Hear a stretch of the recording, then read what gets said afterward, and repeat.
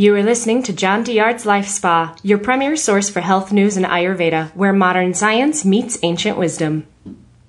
Okay, welcome to this podcast on Eat Wheat. My name is Dr. John Douillard, and welcome. I hope you enjoy this podcast. This is based on my new book called Eat Wheat, the scientific and clinically proven way to safely reintroduce wheat and dairy back into your diet, which is really cool because I totally get that a lot of people don't feel good when they eat wheat and dairy. And as we dig into this, we're going to have some interesting discussion about what might be the cause of that problem. And it might not be wheat and dairy after all, but sit tight and we're going to talk a lot about some pretty cool science. So it's going to be a fun conversation. The Eat Wheat book has over 600 scientific references to back up what I'm saying. So it's not, just my idea. There's a lot of science that you haven't heard that I want to share with you, some of which I'll share tonight. The ebook was just released, which is really cool. And until September 21st, it's for 99 cents. You can get the ebook for 99 cents, which is a screaming deal, and read all about this, which is, I think, really my best work ever for sure. My most comprehensive work, definitely still in the genre of taking ancient principles and proving them with modern science, which we do here at Life Spa, and that's something that we love to do. So that's for free for 99 cents at eatwheatbook.com. You go to eatwheatbook.com and get that. You can also go to lifespa.com right on the homepage. You can click over there. And we're also offering a contest where we have 3 winners. For those folks who sign up and buy and open up the ebook.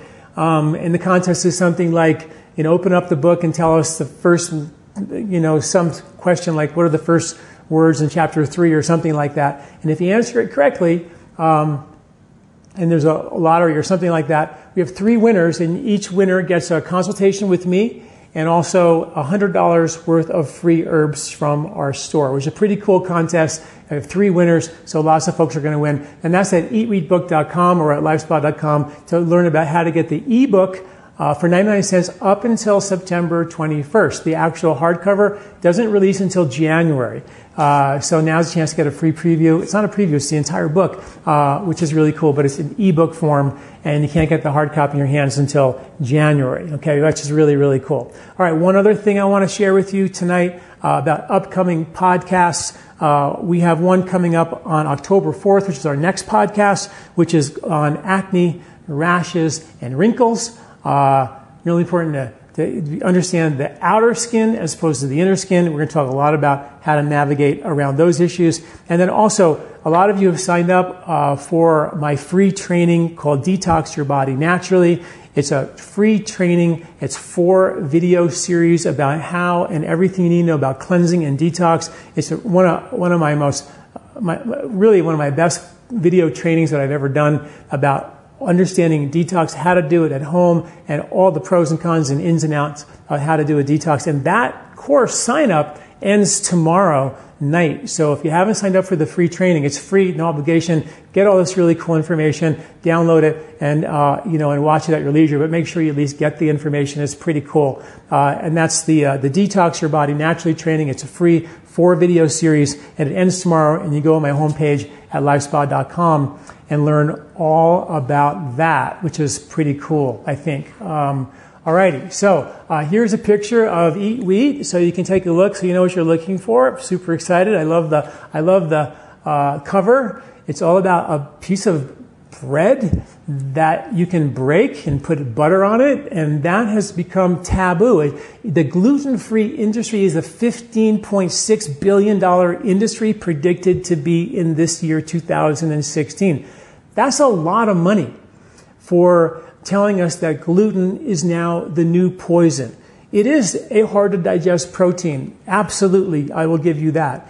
It is hard to digest. And if you don't digest it completely, it acts as an irritant to the intestinal skin. And it will cause problems, and so will casein, and so will nuts, and so will seeds, and so will soy, and so will corn, and so will many things that are difficult to digest.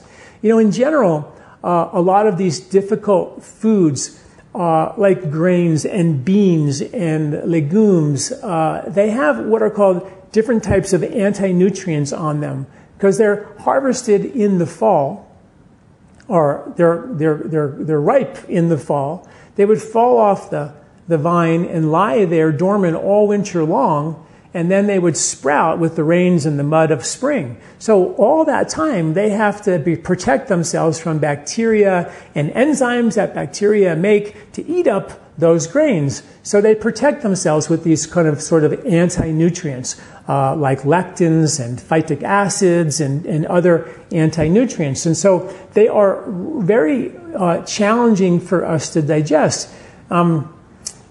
Ancient people figured this out a long time ago, how to make wheat a little bit more digestible.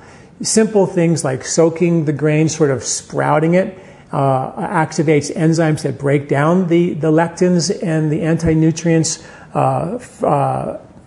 fermenting the grain, like a sourdough bread, for example. Studies have actually shown that when you actually make sourdough bread, which if you do it right, takes about 3 days to bake a loaf of bread.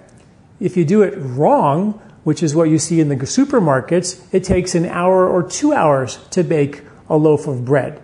And that bread will stay squishy on the shelf for days and weeks and maybe even a month, and it'll still stay squishy. Regular artisan, traditional 3 day to bake bread that's soaked and fermented will actually render the gluten in that bread literally gluten-free. They've given, studies have shown when they give that bread to people with celiac, it actually creates no inflammation in their intestinal tract. So it is literally safe for people with celiac to eat that wheat. Now, I am not suggesting that people with celiac eat wheat or any version of wheat or sourdough versions of bread at all. If you have celiac, we're not talking about eating wheat. What I am talking to you about is people who were once able to digest bread and dairy and other hard-to-digest foods, and have watched themselves over the years slowly taking foods out of their diet. One out of their diet, the next thing out of their diet, they take wheat out of their diet, they take dairy out of their diet, and they feel better for a while. And then they take meat out of their diet, and they feel better for a while. Then they start eating chicken or fish, become a vegetarian, maybe a vegan, maybe even a raw foodist. And what happens to a lot of folks, and my patients for years and years, I've watched them, the doctor says, you have indigestion, take wheat and dairy out of your diet. That's a really simple solution for a lot of people. But it hasn't really addressed the underlying cause of what's really causing the wheat and dairy. Because you take the wheat and dairy out, you feel better for a little while. And then the symptoms come back. You take something else out. Now there's not a whole lot of food left for us to eat. And that, I think, is a real problem. Because you got to remember, our digestive pathways are the same as our detoxification pathways. If you can't digest foods well, you can't detoxify well, right? So if you were once able to digest wheat and dairy and now you can't, what has happened is your ability to break down hard-to-digest foods has broken down. And you can take them out, and I'm not saying you have to eat wheat and dairy. You never have to eat wheat and dairy again. That's not a requirement for optimal health. But if you once were able and now you can't, something went wrong. And it isn't only the fact that we've processed the heck out of our wheat. And I'm going to talk about that in a minute. It's more than that. Our digestive system, I call it the great digestive breakdown, has become so weak we can't break down hard to digest foods. And in addition to that, our ability to detoxify. You ready for this? The 400 billion pounds of toxic chemicals that are dumped into the American environment every single year, 72 million of them are cancer causing, those, many of which are very difficult for us to break down and digest, most of which are fat soluble, like the mercury that comes from the coal mine plants that dump mercury into the clouds, into the atmosphere, that filter down on every single organic vegetable. And they found that those mercury particles find their way through the digestive system, into the lymph, into the blood, into the fat cells, and even into your brain. And that's a real problem. Air pollution, in a study just published by the British Journal of Medicine, found that there are iron particles called magtites that are found in millions of them in our brain tissue. They haven't linked them to degenerative neurological conditions yet because they're brand new. But again, we have air pollution. We have stuff coming from the sky like mercury that is a fat-soluble heavy metal, and other fat-soluble environmental pollutants and toxins are digestible. But our ability to digest those hard-to-digest foods has broken down. The signpost of that, you can't eat wheat and dairy today, and once you were able. Sure, take wheat and dairy out of your diet if you feel lousy eating it, for sure. But don't stop there, is my point. Let's fix the problem. Let's reboot digestion. Let's navigate around the processed foods in our diet, get back to eating clean, clean out those fat cells in our brain, and then if you want to eat wheat and dairy, that's your call. But it is nice to be able to find some really good bread and break that bread with a friend and not have this thing that's been in our diet for not 10,000 years, like some of the experts like to tell you. For 3.4 million years, up to 4 million years ago, ancient humans were found, in the teeth of ancient humans, they found gluten from wheat and barley and what are called C3 grasses, which early humans ate a lot of. Average about 40% of their diet of these early humans, way before they learned how to hunt. This is what they ate. When the ice age came and the rainforest shrunk and the early humans had to migrate into the grasslands and the grasses were big and there was wheat berries hanging off of them, the study at the University of Utah found that they can gather up enough wheat berries off of the wheat in just 2 hours to feed them for the entire day. Get a few people to do it, gather it up, grind it up, make yourself into a gruel, and that's exactly what happened. So we don't have just 10,000 years of genetics to digest wheat. We have millions of years to digest wheat. And in addition to that, which I think is quite fascinating, studies show that we didn't actually start eating and hunting our own meat until 500,000 years ago. We have science to show that we've been eating wheat, gluten, the poison of our day, for 3.4 to 4 million years ago. So I just don't understand that. How can we say we don't have the genetics to do it?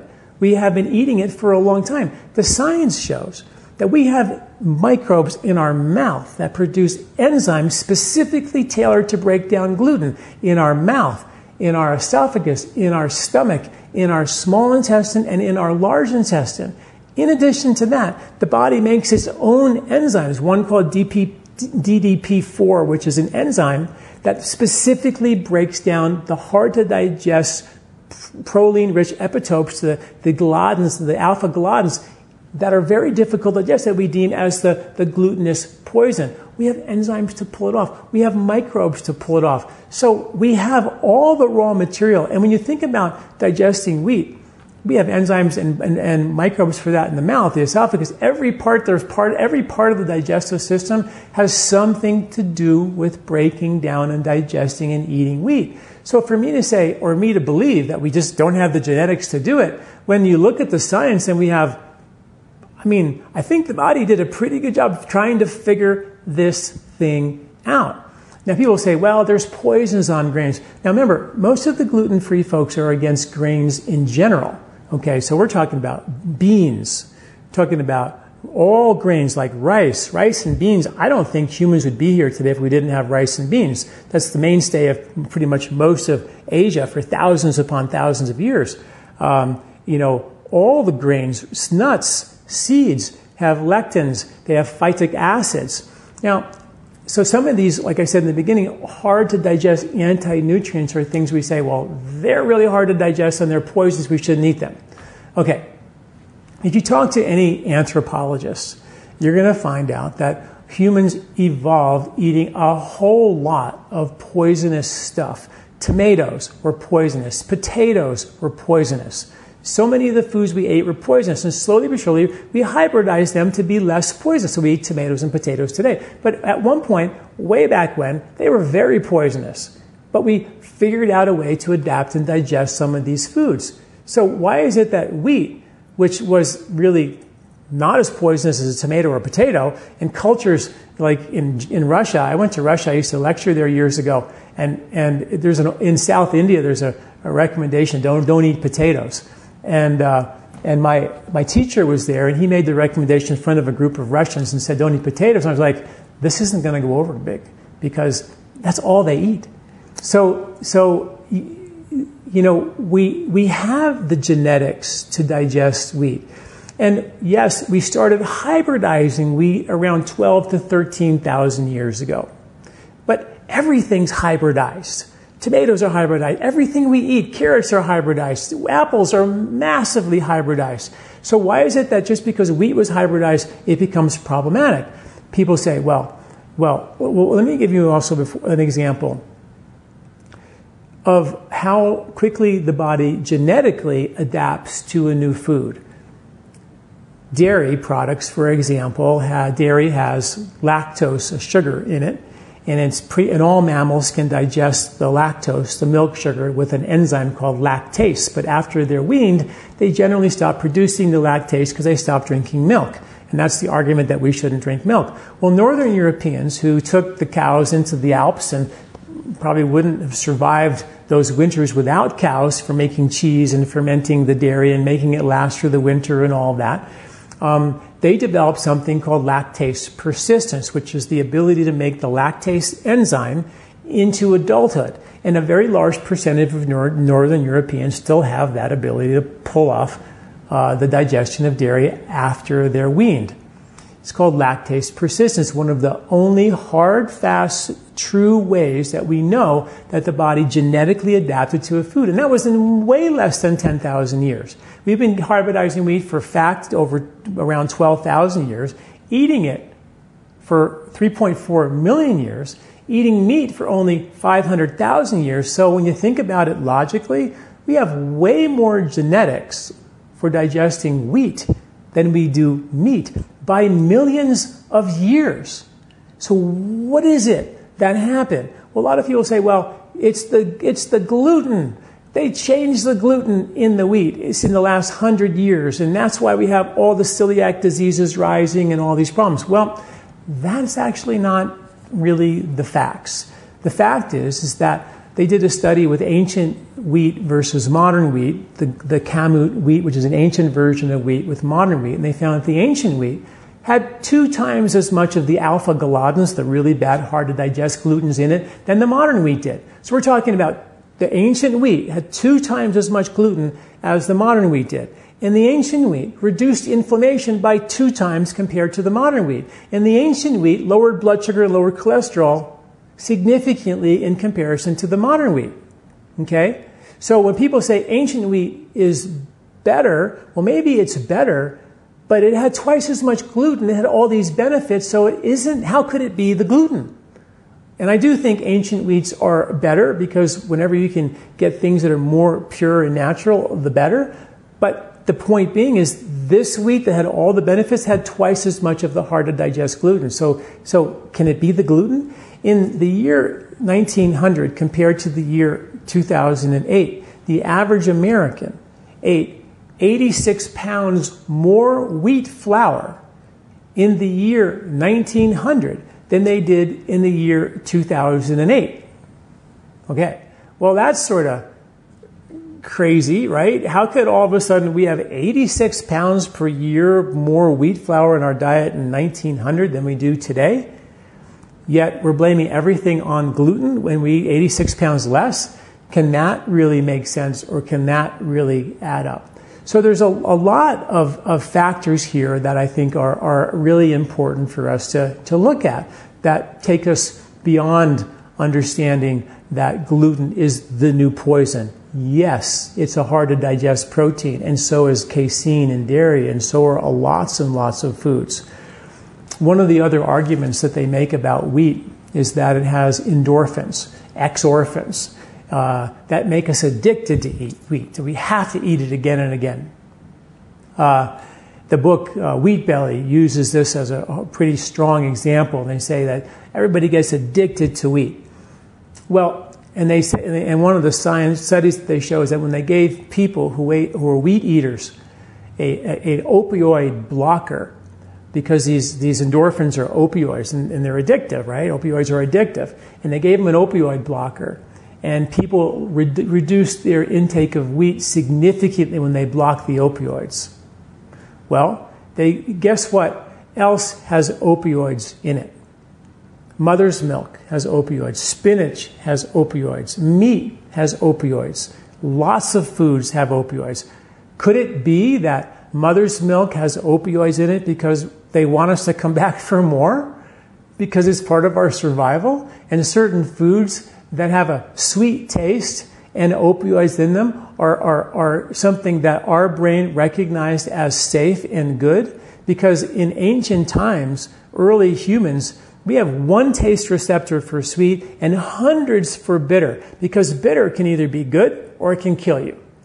So we have all this, this discernment for bitter, but one for sweet. If it tasted sweet, it was good for you, good to go. And if it made you happy, had a little endorphin in it, it was also good for you. So anytime you took something sweet from then on, it was good. You knew it was going to kill you. So that was kind of our model for millions of years. And no doubt we've overshot the sugar runway, and we're going to get to that for sure. But don't forget that those endorphins kept us coming back for more.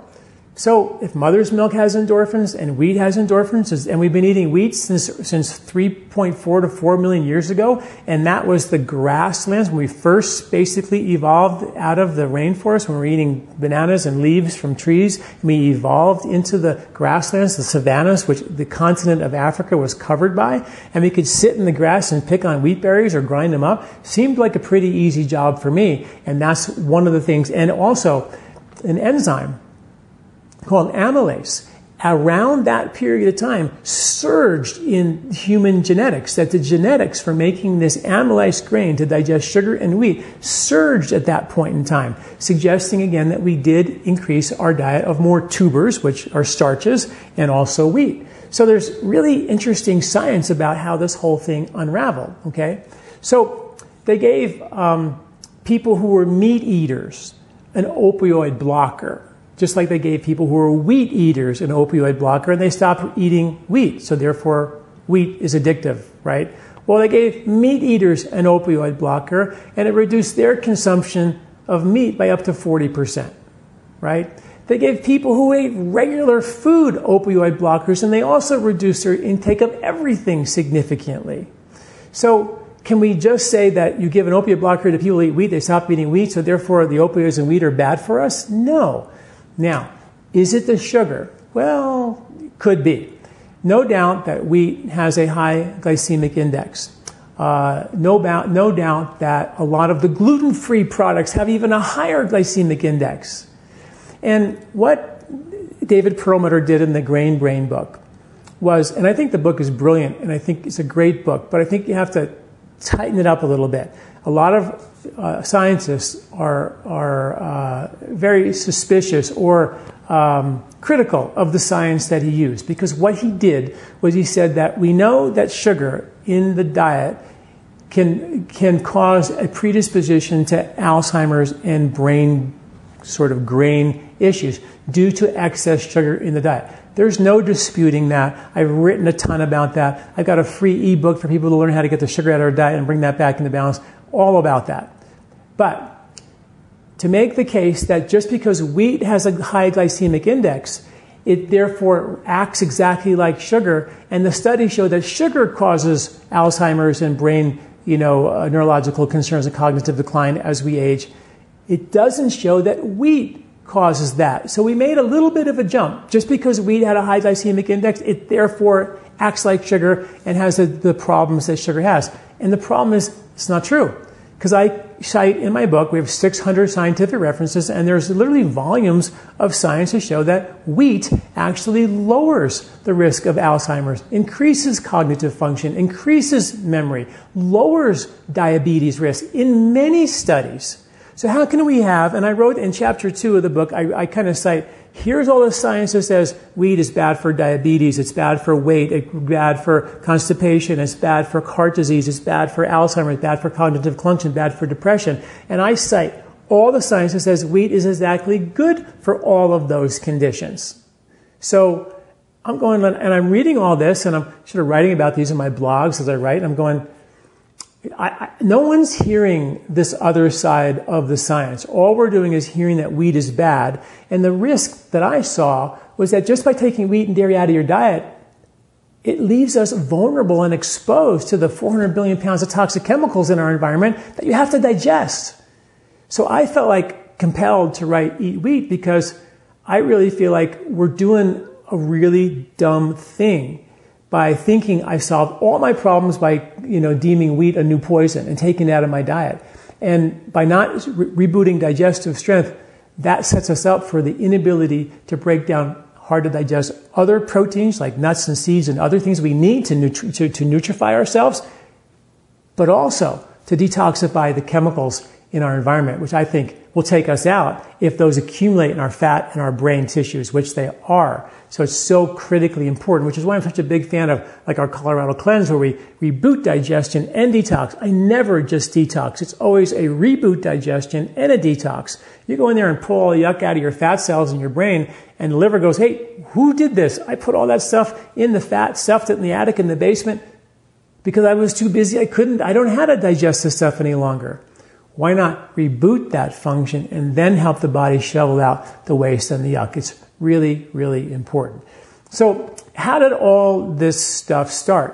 Well, in 1960, they took cholesterol, right, and they put it on the nutrient concern list, and they said it's bad, causes heart disease, based on some pretty flimsy science, actually, but because the scientific community, the medical community, was in desperate need to solve heart disease, which was on the rise, they took cholesterol. Animal fats have a lot of cholesterol in it. Butter had a lot of cholesterol in it. Had to be the link. They made some link based on a study with rabbits. They gave rabbits a high cholesterol diet. They all got heart disease and died. Rabbits are vegetarians. They don't eat animal fats, so they probably would and expected to get that. In the same study, they gave rats the same high cholesterol diet, and they thrived on it. But they didn't think about the rats who are, omnivorous. They gave the vegetarian rats this cholesterol, and they didn't do well. And that was one of the studies that they used as a premise for convincing the world that cholesterol was bad. And then, in the last 20, 30 years, any study that came out that said X, Y, or Z increased cholesterol was automatically deemed to cause heart disease. So we did the same thing with gluten, right? We said anything that raises blood sugar, like gluten has a high glycemic index, so therefore it must act exactly like sugar and cause Alzheimer's. We did the exact same thing with cholesterol. We said anything that raises cholesterol must cause heart disease. Well, guess what? We found out now this year, 2016, in January, the FDA took cholesterol and took it off the nutrient concern list, and butter is back, the cover of Time magazine. Because we made a big mistake. Are we making a similar mistake today by taking something like wheat and dairy and all grains and beans out of our diet because they've got lectins and some phytates and different hard to digest foods that we've adapted to digest for millions of years if the digestive system was working well, right? And that's really the big question. How do we get the digestive system to work well? Well, let's talk about that, how we do that. But let's talk about wheat a little bit more first. Wheat, as you all know, like most grains, are harvested in the fall, and they are available for us in the winter. Fruits are generally harvested in the late summer or fall to be eaten in the late fall before they go bad.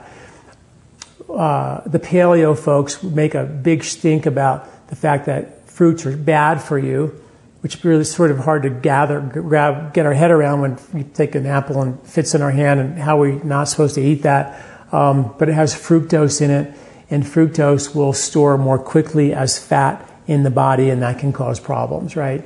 Can help the body gain weight. And we're all about nobody wants to gain weight here, right? So that's one of their statements. Well, wheat is also a grain that's harvested at the end of the summer. And then it's designed to be eaten in the wintertime. Well, here are some interesting facts. The enzyme we talked about that was genetically increased around 2 million years ago, amylase, to digest wheat, also increases in the wintertime, just exactly when it's harvested. It still happens in your body today.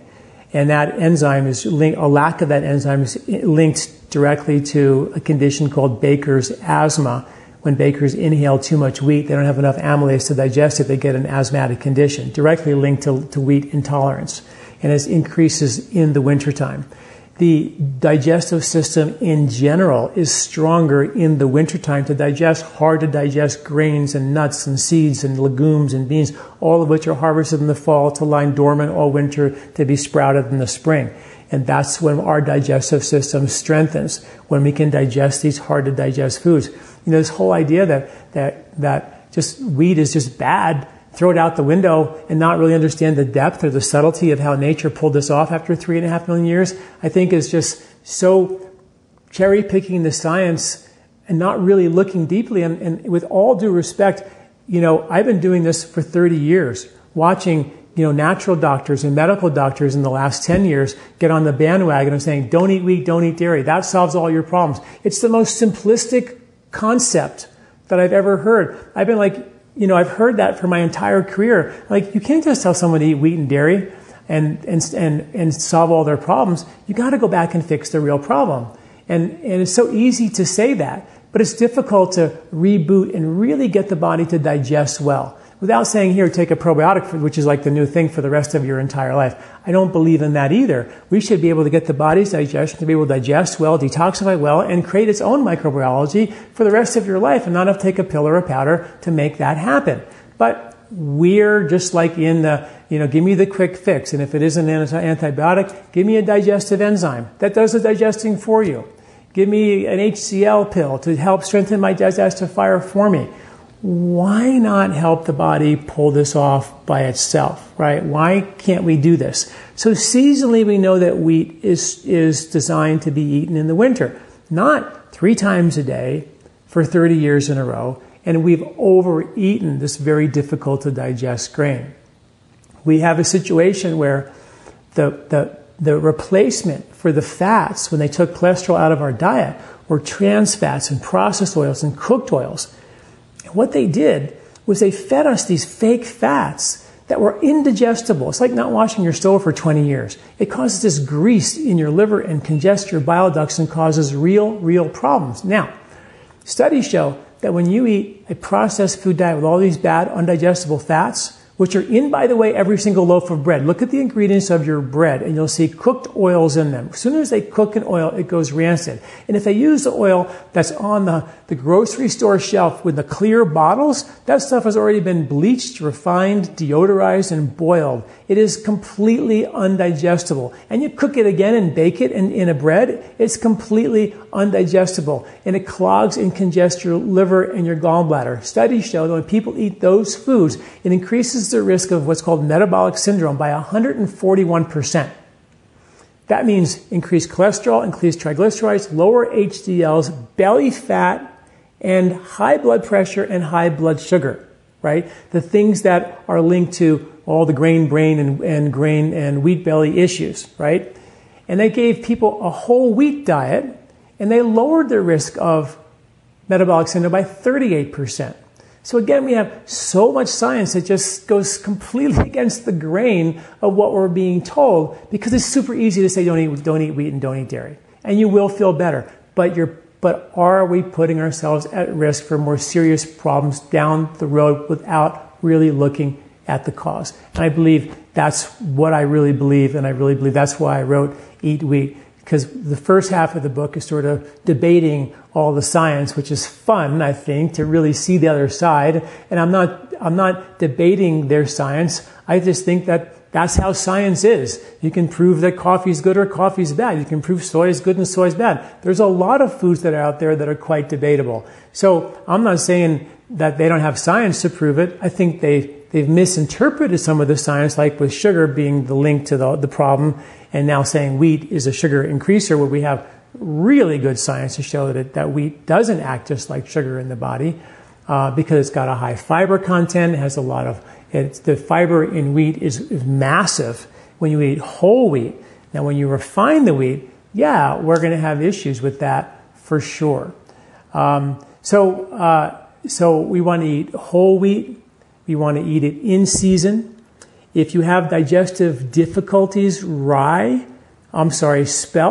has 40% less phytic acids in it.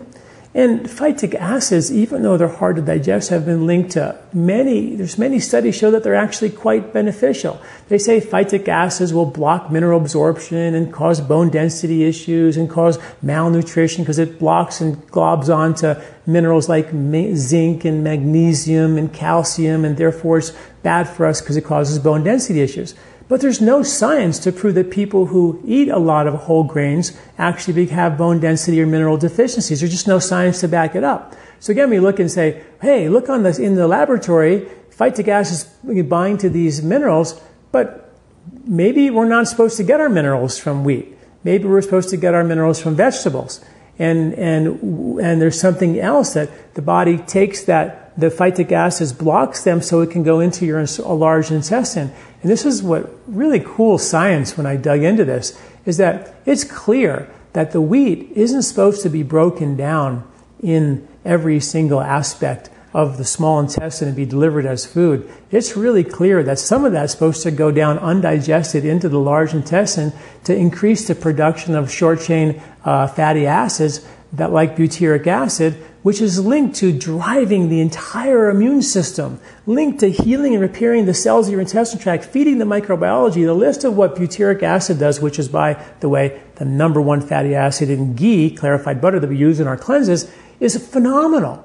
So to say that just because it doesn't get digested, it's going to rip your intestinal skin to shreds, well, it might do that if your intestinal skin is worked, inflamed, and irritated in the first place. But the only way that's going to happen is if the upper digestive coordination between your stomach, the salivary enzymes, the pancreas, the duodenal enzymes, and the liver bile flow has been altered in some way. And when you throw a bunch of 60 years of undigested fats into the mix and clog the liver, and the liver can't make the bile that it needs, you're not going to poop good because bile makes you poop, so you're not going to go to the bathroom. It's going to alter your bowel movements, which is very, very common.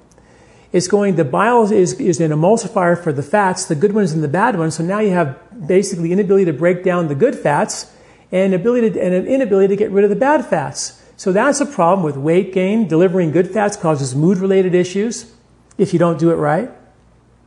You following me here? So if the liver and the bile gets congested because of the years of bad fats, it affects your ability to process the good fats for your brain, for your heart, for your skin. It makes you age prematurely.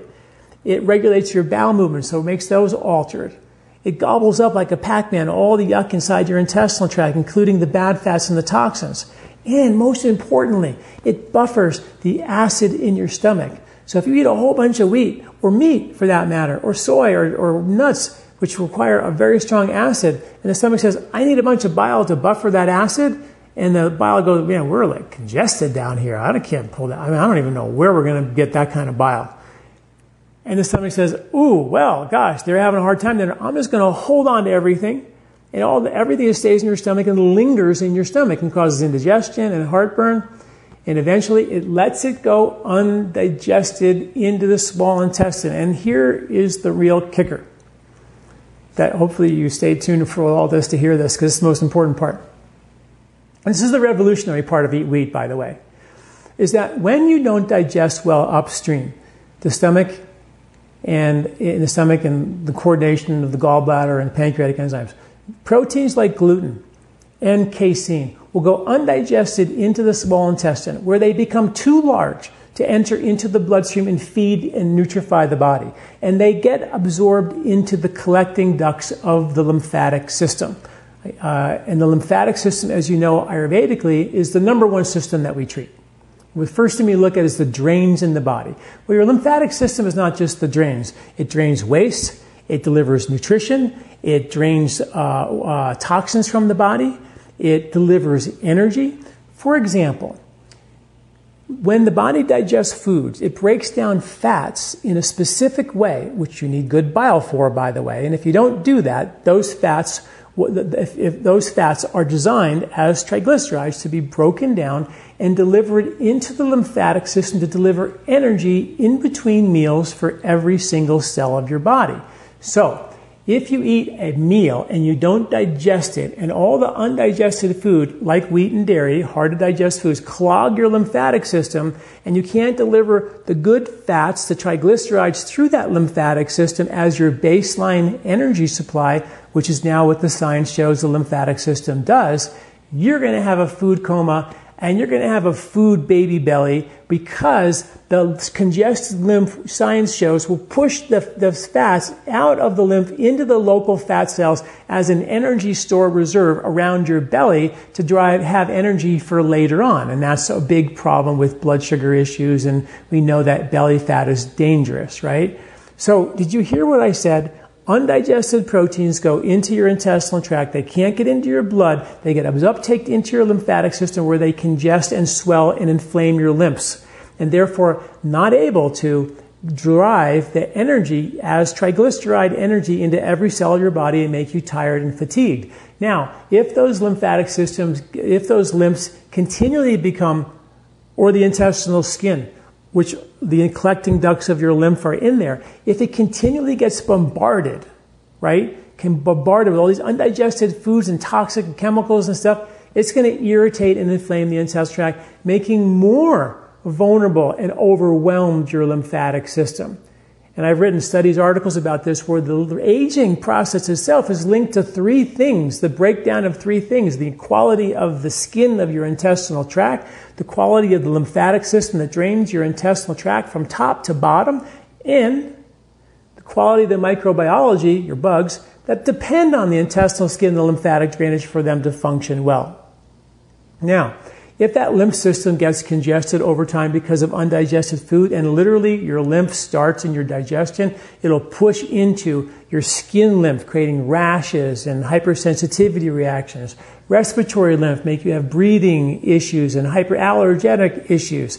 And then the brain lymphs that I've written a ton about, that were discovered a year ago in the University of Virginia. And they found these brain lymphs in the sagittal and transverse sinuses, like a mohawk haircut, exactly where Ayurveda predicted them to be thousands of years ago, like a mohawk haircut. And Ayurveda said these brain lymphs drain toxins out of your brain, and they're linked to mood-related concerns and cognitive issues. And now we find out, science, thousands of years later, just a year old, that our brain, through these lymphatic vessels, drains 3 pounds of toxic plaque and chemicals out of our brain every single year. And if your lymphatic system is congested around your belly, you got extra weight around your belly because you have poor digestion, and you blame it on wheat and dairy, and there's other foods that will clog that lymph as well, and you stop eating wheat and dairy, but you don't fix the digestion and the lymph, and that lymph congests around your belly. Now you have this metabolic issue around your belly because it's sort of a insulin surging kind of issue.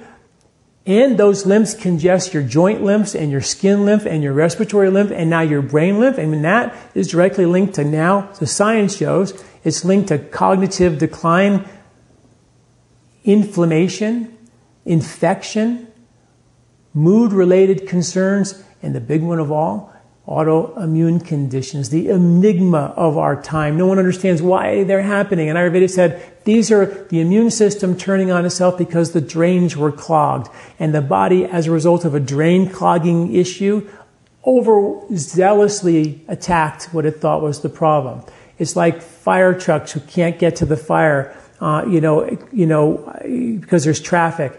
More fire trucks will come. You have bucket brigades. You have an overzealous reaction to the fire, probably because we came late to the event. This is all written in Eat Wheat. It's a fascinating read to understand exactly what really happens in the body, backed by thousands of years of clinical experience, my 30 years of experience in Ayurveda and writing about modern science, putting this information together. And studies show that when you look, and I go into the journals, and there's volumes of science about the lymphatic system in the research journals. And experts say, from research journal to clinical practice in a medical doctor's office, 20 to 25 years. I don't want to wait 25 years to put this in practice, particularly since we know it's been used clinically for thousands of years. I've been using it for 30. And when you put the science together with that, it's like, what am I doing? Sure, if you don't feel good eating wheat and dairy, don't eat it. I'm not asking you to do that at all, for sure not. But I'm saying, let's fix the digestion. And at the end of the day, if your digestion is so good, you can break bread with a friend again. Good bread that's hard as rock in a day, that doesn't have any cooked oils in it or any preservatives, that's been fermented, it took 3 days to bake, and you can eat that. Then why not, right? Eat it in season, don't overdo it. Understand how this bread was supposed to be eaten. And then it gives you a way stronger digestive system that gives you the ability to detoxify this crazy environment. And yeah, be able to tolerate some bad food if we cheat and eat some pastry or something when we're on vacation, or, you know what I mean? It gives us rope again, as opposed to going down this dietary road where we just keep eating less and less and less and less and less foods. It's just a fascinating discovery. And then the second half of the book, which I didn't get a chance to get into, which I promise you I will, and as we continue to take this journey with Eat Wheat, I promise a course on how to step-by-step reboot your digestion that will be a compendium course to the Eat Wheat book as a guide. And that is coming for sure to help people do this, because I'm so passionate about this. You know, one quick story. I know I've told that story before about how deer eat, bark in the winter, and they have microbes to digest the bark in the winter, and they have microbes to digest leaves in the summer. And if they were to eat bark in the summertime, they won't have the right microbes. It could cause a level of indigestion. It could literally kill the deer, right?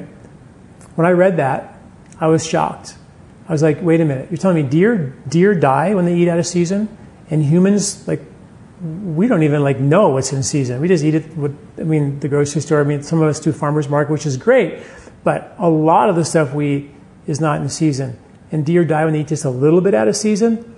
The microbes in the soil from spring to summer to winter dramatically change. Those microbes attach to certain foods like wheat or corn. Not that I'm a big corn, because it's got to be organic and, of course, non-GMO. But these microbes change and they attach to the foods, and those foods become the source of our brand new microbiome to decongest us in the spring and get rid of heat in the summer and boost immunity in the winter. This is the new science, and we've completely disconnected ourselves from that. So we eat 3 times a day for 365 days of the year, overeat it. That's wrong. That's wrong for a lot of foods that we eat, but not just take wheat and dairy and call them bad foods. Let's fix the problem.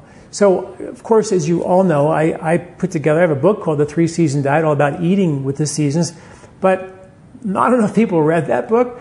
So I put together a monthly grocery list, superfood list, recipe list of all the foods for every single month of the year. It's called the 3-Season Diet Challenge. It's a free monthly eating guide. All you got to do is go to my website and sign up for it. On the homepage, it's called the 3-Season Diet Challenge, and you get every month in your inbox all the foods for January and February, March, or August and September and November, every month for free, to get us motivated to go, oh, these are in season, I like this and I like that. So you get a few foods every month to kind of key on and to focus in on, and some recipes you can play with and get us reconnected to the science of nature.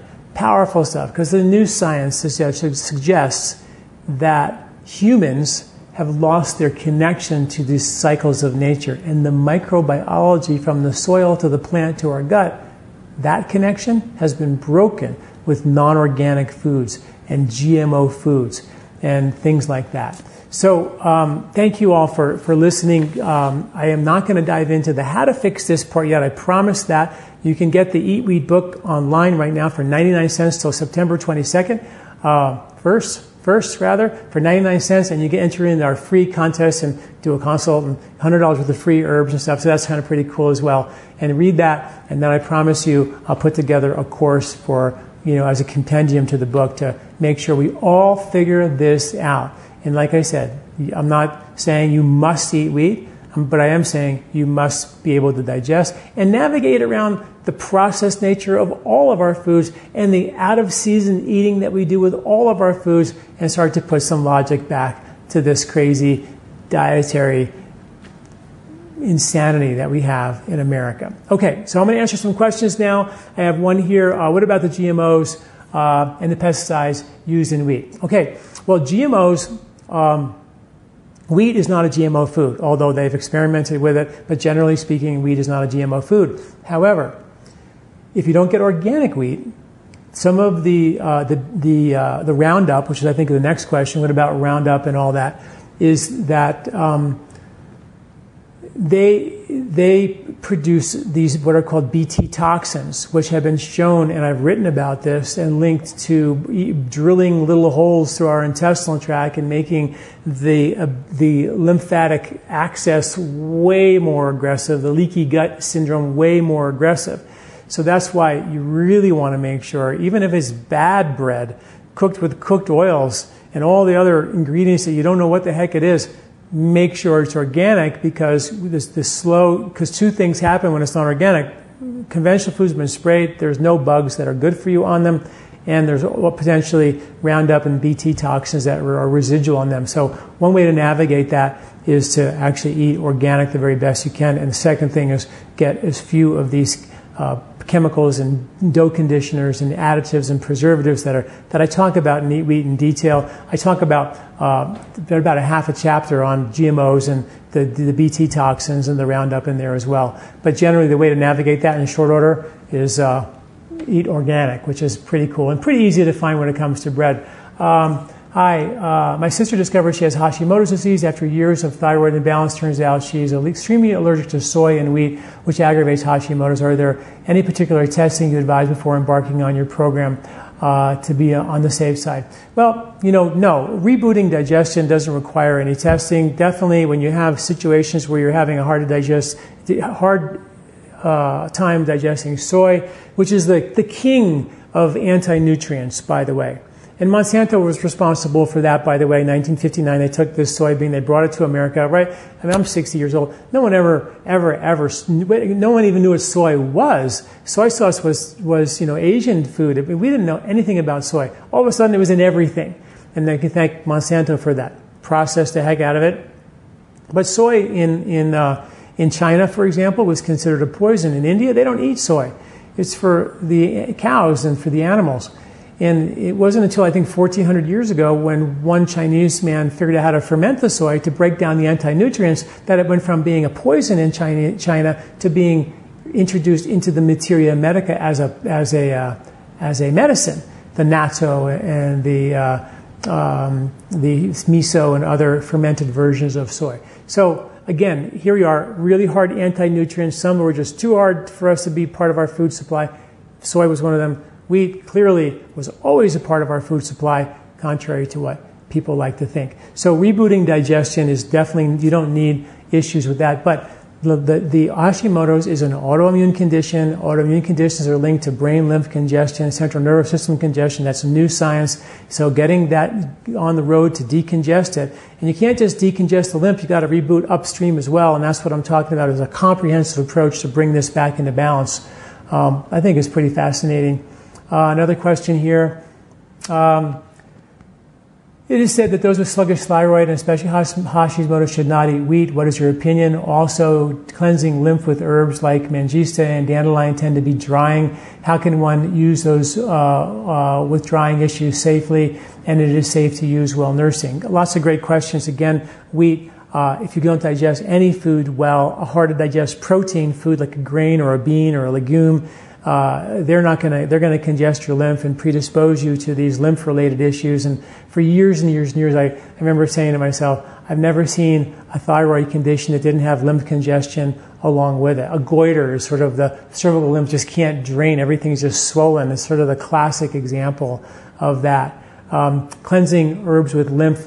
One of the things we like to do with lymphatic cleanses is cleansing those the best we can in season. So you get a lot of dry herbs in the spring and the fall. That's when the body naturally goes through these things. And then you lubricate and nourish in the wintertime. But that being said, if you're super congested, you got to detoxify anyway. And most people who are super congested overshot the gluey congestive, mucousy, sticky runway by overeating wheat and dairy and, a lot of heavy, rich foods. So generally, it's not the drying issue that causes people problems. It's the too much stickiness. But generally in nature, that was a seasonal. These herbs that I'm describing, Fragmangista and dandelion and berries and cherries, they're spring and fall harvested, and that's when nature wanted some dryness to shovel out some of the yuck. And generally speaking, these are okay during nursing, but depending on always starting with a very, very small amount. Is there a way to tell if you can eat gluten and dairy, like a test to confirm it? Well, you can get different types of tests for celiac disease, and that's the only confirmation test to see that you really can't eat dairy or wheat, for example, or gluten, for example. Dairy, I write about in the book one test you can do, which is a very common situation, is you took organic whole cream, like whipping cream, and then you compared that with skim milk. Organic whole whipping cream has zero protein in it. It has zero lactose in it, zero casein protein in it at all. All it is pure fat. You eat whipping cream and feel yucky, you've got a gallbladder issue. You have a liver congestive issue. There's nothing in it that is dairy related. If you eat skim milk, which is casein and lactose in it, and feel bad, well, then you have upper digestive issues. So it's one way to sort of troubleshoot that. And I write about that in the book, and I've got articles about that on my website that you can get to right away about, something like read this before you eat dairy or something like that. But it's pretty interesting.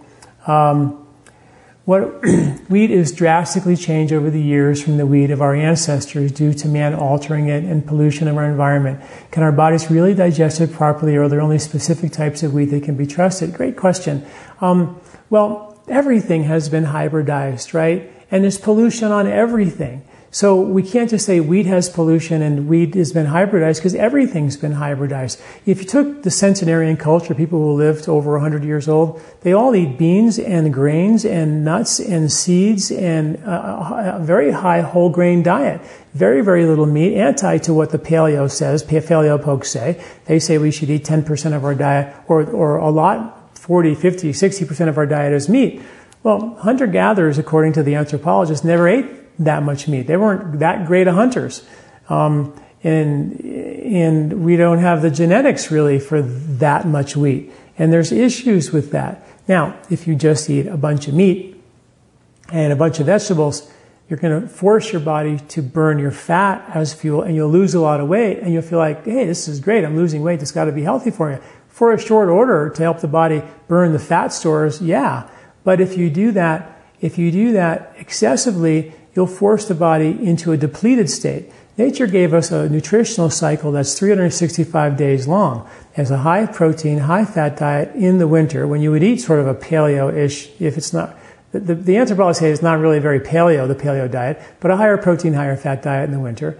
A very low fat, high leafy green, sprout berry, and cherry diet in the spring, and a high carbohydrate diet in the summertime, which includes fruits and vegetables and some of the grains that are harvested at the end of the season. So the nutritional diet changes dramatically for us. Our microbes change dramatically, and that supports us. Now, the hybridization issue, that's every food we eat. So how can you pinpoint that? The gluten content has not increased in the last 100 years at all. It's actually, if anything, decreased in some of the grains, in the amount that we're eating. That doesn't make sense. Yes, ancient wheats will have more gluten in it. So if you're sensitive to gluten, then ancient wheats are probably not the way to go. There's some studies that show that some ancient wheats have less gluten, so that's a bone of contention, but there's plenty of science showing that it has twice the amount of gluten. So that doesn't really solve our problem by eating ancient grains, but ancient grains generally, if they're cooked, if they're grown organically, I think that's really the key. Good whole grains that are not refined in any way, I think that's really the key. And how the wheat is prepared, if it's been baked into a bread that's been soaked and fermented for a period of time, that takes out all the lectins, takes out all the phytic acids, and it takes not all of them, but significantly enough to make it digestible, and of course breaks down the gluten and literally can render it gluten-free. So I hope that answers your question. These are great questions. Is the first step to eating wheat repairing the intestinal skin with ghee? what can a vegan or someone with a true dairy symptom use for the same healing properties?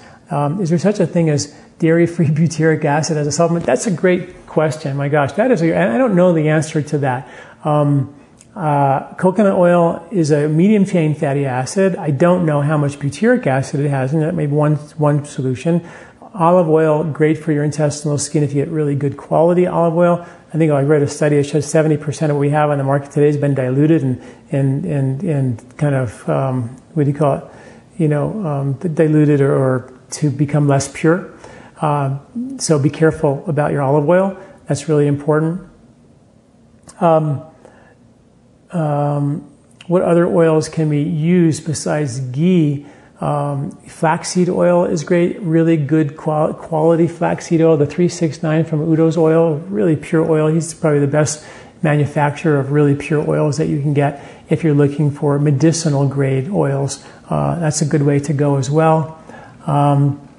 Okay, good. Thank you for that. Let me refresh some of these questions. Will jumping on a trampoline help my lymphatic system? Yes, for sure. I have trouble digesting protein and carbs altogether. Will this plan correct that?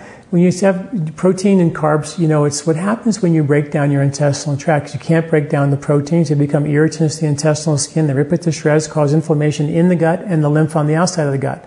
And then the microbiology becomes altered, and you lose the ability for you to process sugars and carbs as well. And they go blasting into your through the intestinal wall, into the bloodstream in an overzealous way. So these problems aren't rocket science. They're logic. The body is incredibly logical. So when it's doing something illogical, like raising blood sugar or giving you indigestion or extra weight around your belly, again, let's try to understand it. So yeah, and not to say that this plan is instant cure. It took us many, many years to kind of figure this out.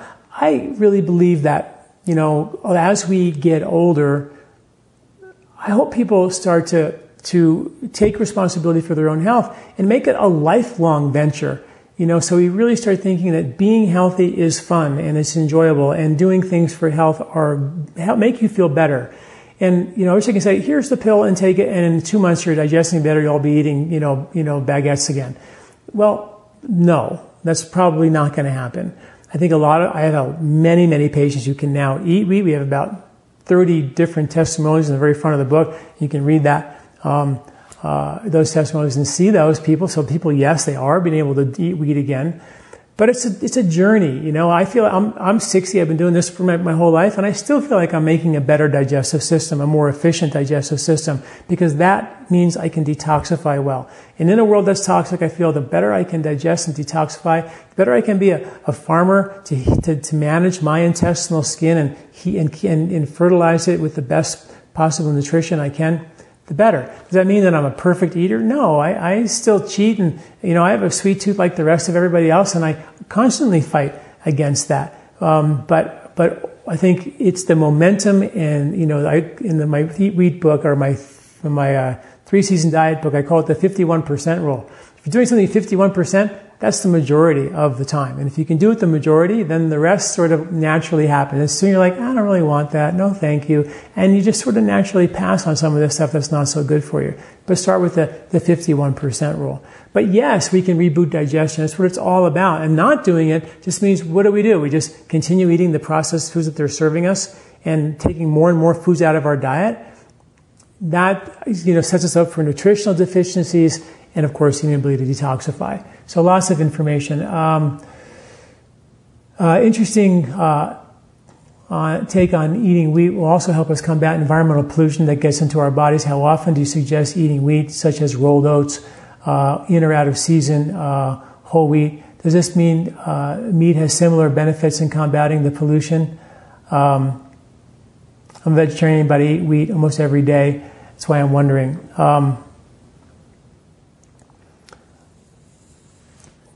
We evolved eating meat. I mean, there's no doubt about that. There's definitely doubts about how much wheat played a role, how much increasing starches, amylase increased starches, the genetic change there, how much that changed our ability to digest to digest wheat or other tubers and starchy foods. So but meat definitely played a role. As we became better hunters and gatherers, we ate more and more meat. Again, centenarian cultures only eat about 10% of their diet as animal protein or meat, so they don't eat a lot and they live the longest. So there's some takeaway there that I think is valuable. I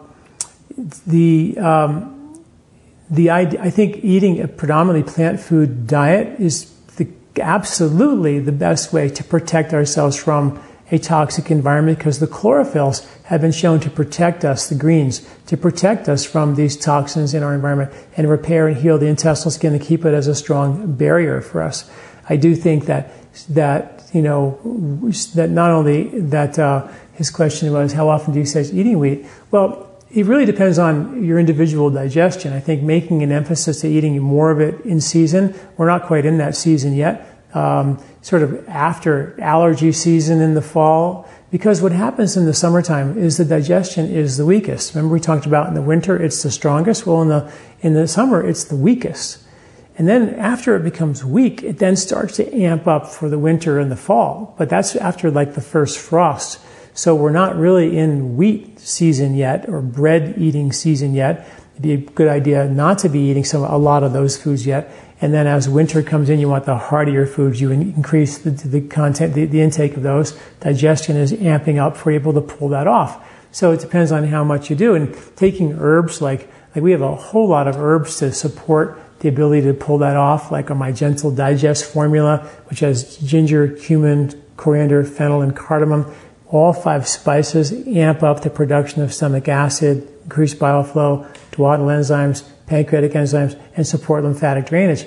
That's like the whole deal. In 5 spices, which were traditionally used for thousands of years, and now we have science, when you put them all together, all this magic happens. I'm not saying that it's not a digestive enzyme that digests it for you. It increases the production of your digestive enzymes. It increases the production of your stomach acid. So that's one thing that everybody can start with. Spicing with ginger, cumin, coriander, fennel, cardamom, and ginger. Those are Gentle Digest formula has that. I've written articles about that. Read the science. Pretty powerful. If you go to my website and just type in, rebooting digestion, I've written a ton about all this stuff as well. So that's really informative. So how much you eat depends on who you are and where your digestive system's at. Can you speak about histamine response for wheat and dairy, pressure behind the ears, brain fog, postnasal drip? Those are all lymphatic congestion. Cervical lymph, when it drains, you get ear congestion, brain fog. When I talk about the grain-brain syndrome, it's a brain drain syndrome. You can't say that all grains cause brain problems, issues. Grains that have been maybe refined, that have a high glycemic index, will cause high sugar and cause brain problems. But grains have been shown in study after study after study to lower the risk of Alzheimer's and increase cognitive function significantly. So that science doesn't add up. But what they don't talk about is the real culprit, the breakdown of the upper digestion, the breakdown of the intestinal skin, the lymphatic congestion, and now the brain. There's only a year-old research that Western medicine haven't even put this clinical pieces of the puzzle together yet. But when you look at ancient science, it's like, all the lights start going off and you're like, oh my gosh, what they were doing for thousands of years just makes sense. There's lymphatics in your brain that drain 3 pounds of toxins every year. And they found gluten undigested in those lymphs. So we got to get them out, and we got to support it, start it by digestive skin, and then do some lymph detox for sure. Okay. What supplements helps bile break down fast? Well, we have an herb called Beet Cleanse that is a decongester for our bile ducts, which has beets and fenugreek and shilajit and cinnamon, all sort of roto-rooters for the bile ducts. They're great. Beets, apples, celery, artichokes, all roto-rooters for the bile ducts. So those are some good ways. You start just by doing the Gentle Digest and the Beet Cleanse and add those beet cleansing herbs, and you're in business. You're starting the process right. And then the lymph movers are all your red berries and cherries and pomegranates and cranberries and beets as well. Anything that will dye your skin or your clothes will increase lymphatic drainage. And our herbs that we use for that are the Mangista, one of my favorite lymphatic movers.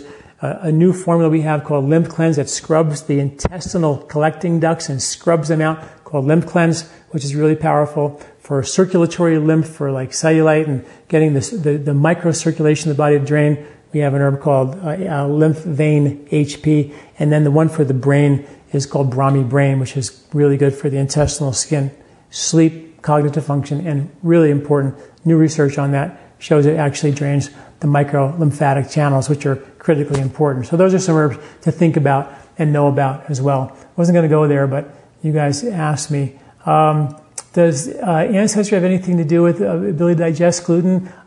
Great question. I don't know.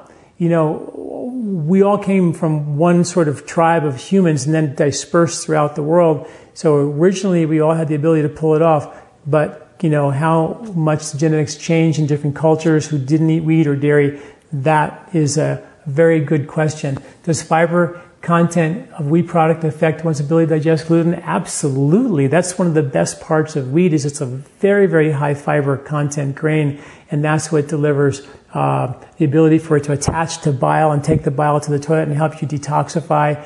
The fiber is some of the things that help it lower heart disease and lower cancer rates and help increase better elimination and bowel function and reduce weight and blood sugar issues. All of those are you know, thought to be related to the fiber content. So everything you've heard about wheat that's so bad, I mean, there's this really good science, and I cite that in like 600 studies in my book, that we've only heard one side of that story.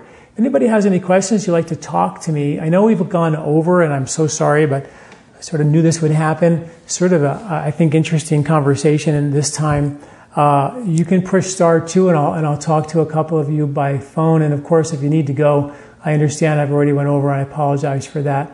But if you are leaving, just remember the ebook is available for 99 cents till September 21st. There's a super cool contest for that, and the hard book comes out in January. So stay tuned for that. And you can go either to my website at lifespa.com or eatwheatbook.com. So check that out. So I'll answer a couple of questions. If anybody has any questions, just push *2. If you have any questions, love to hear from you.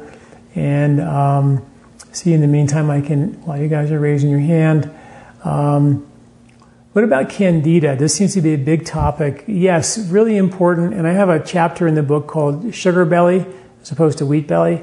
And I talk about how sugar can predispose us to the proliferation of Candida, which is naturally occurring in the intestinal tract, but it can be overzealous and spread due to oversugar and, again, the breakdown of the intestinal tract. And I talk a lot about sugar and strategies to do that. We have a product that is called Gut Revival, which has Saccharomyces boulardii, which is a yeast that actually antidotes the Candida and knocks it down the intestinal tract. And also that product has probiotics that have been shown to break down gluten, like Plantarum and Lactobacillus bifidus lactis. Both of those have been shown to break down gluten, but also help to support the health of the intestinal skin and to be colonizing, so they stick to the gut wall. So you have new bugs taking place of the Candida, which is being helped and escorted out of the body via the Saccharomyces. So pretty good strategies, and I talk about a lot of those strategies to deal with Candida,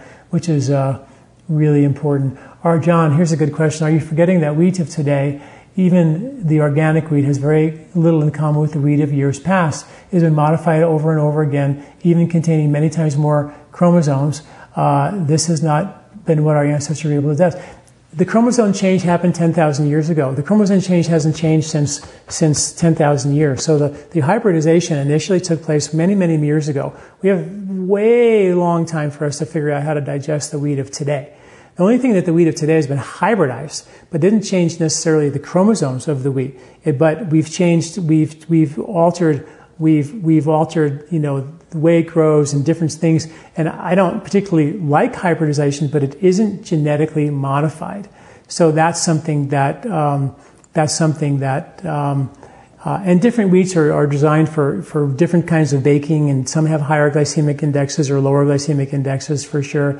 But I think you'll see that when you look at the science, and like gluten being this poison, the gluten of today in the modern wheat isn't significantly higher than the gluten of yesterday.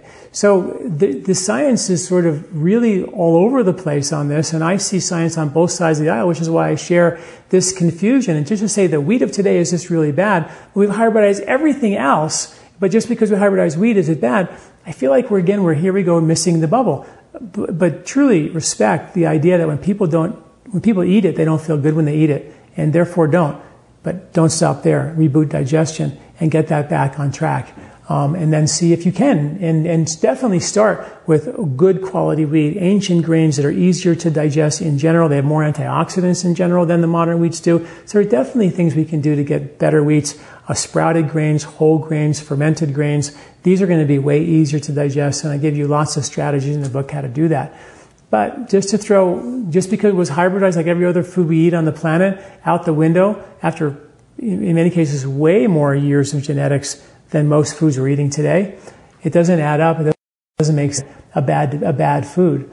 The processed nature of all of our foods is bad, and that needs to change. And so any bread that's been processed, I would highly suggest not to eat.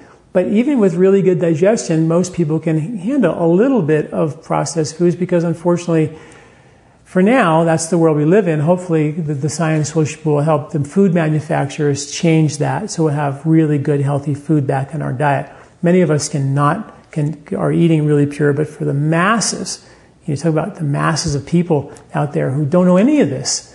I sure hope the food industry will change that.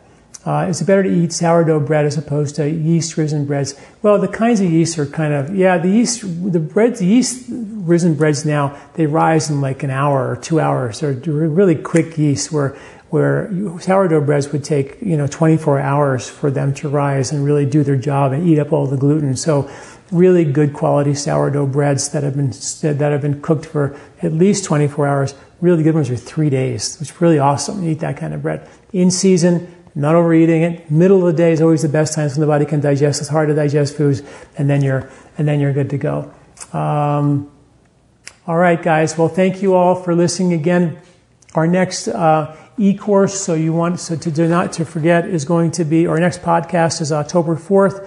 It's acne, rashes, and wrinkles. It should be a fun discussion about that. And then don't forget eatwheatbook.com, where you can get the Eat Wheat ebook for just 99 cents till September 21st. Enter our contest for a free consultation and $100 worth of free herbs to do that. And that's all available online, either at eatwheatbook.com or lifespa.com up until September 21st for 99 cents. Thank you all for listening, and thanks for all your really great questions. And I hope you understand that I am deeply respectful of folks who are gluten-free and are not able to do it. And, if I can help you in any way, reboot digestion, then you have the option to eat wheat or dairy or not. That is not the issue of today's discussion. Thank you very much. I'm Dr. John Douillard.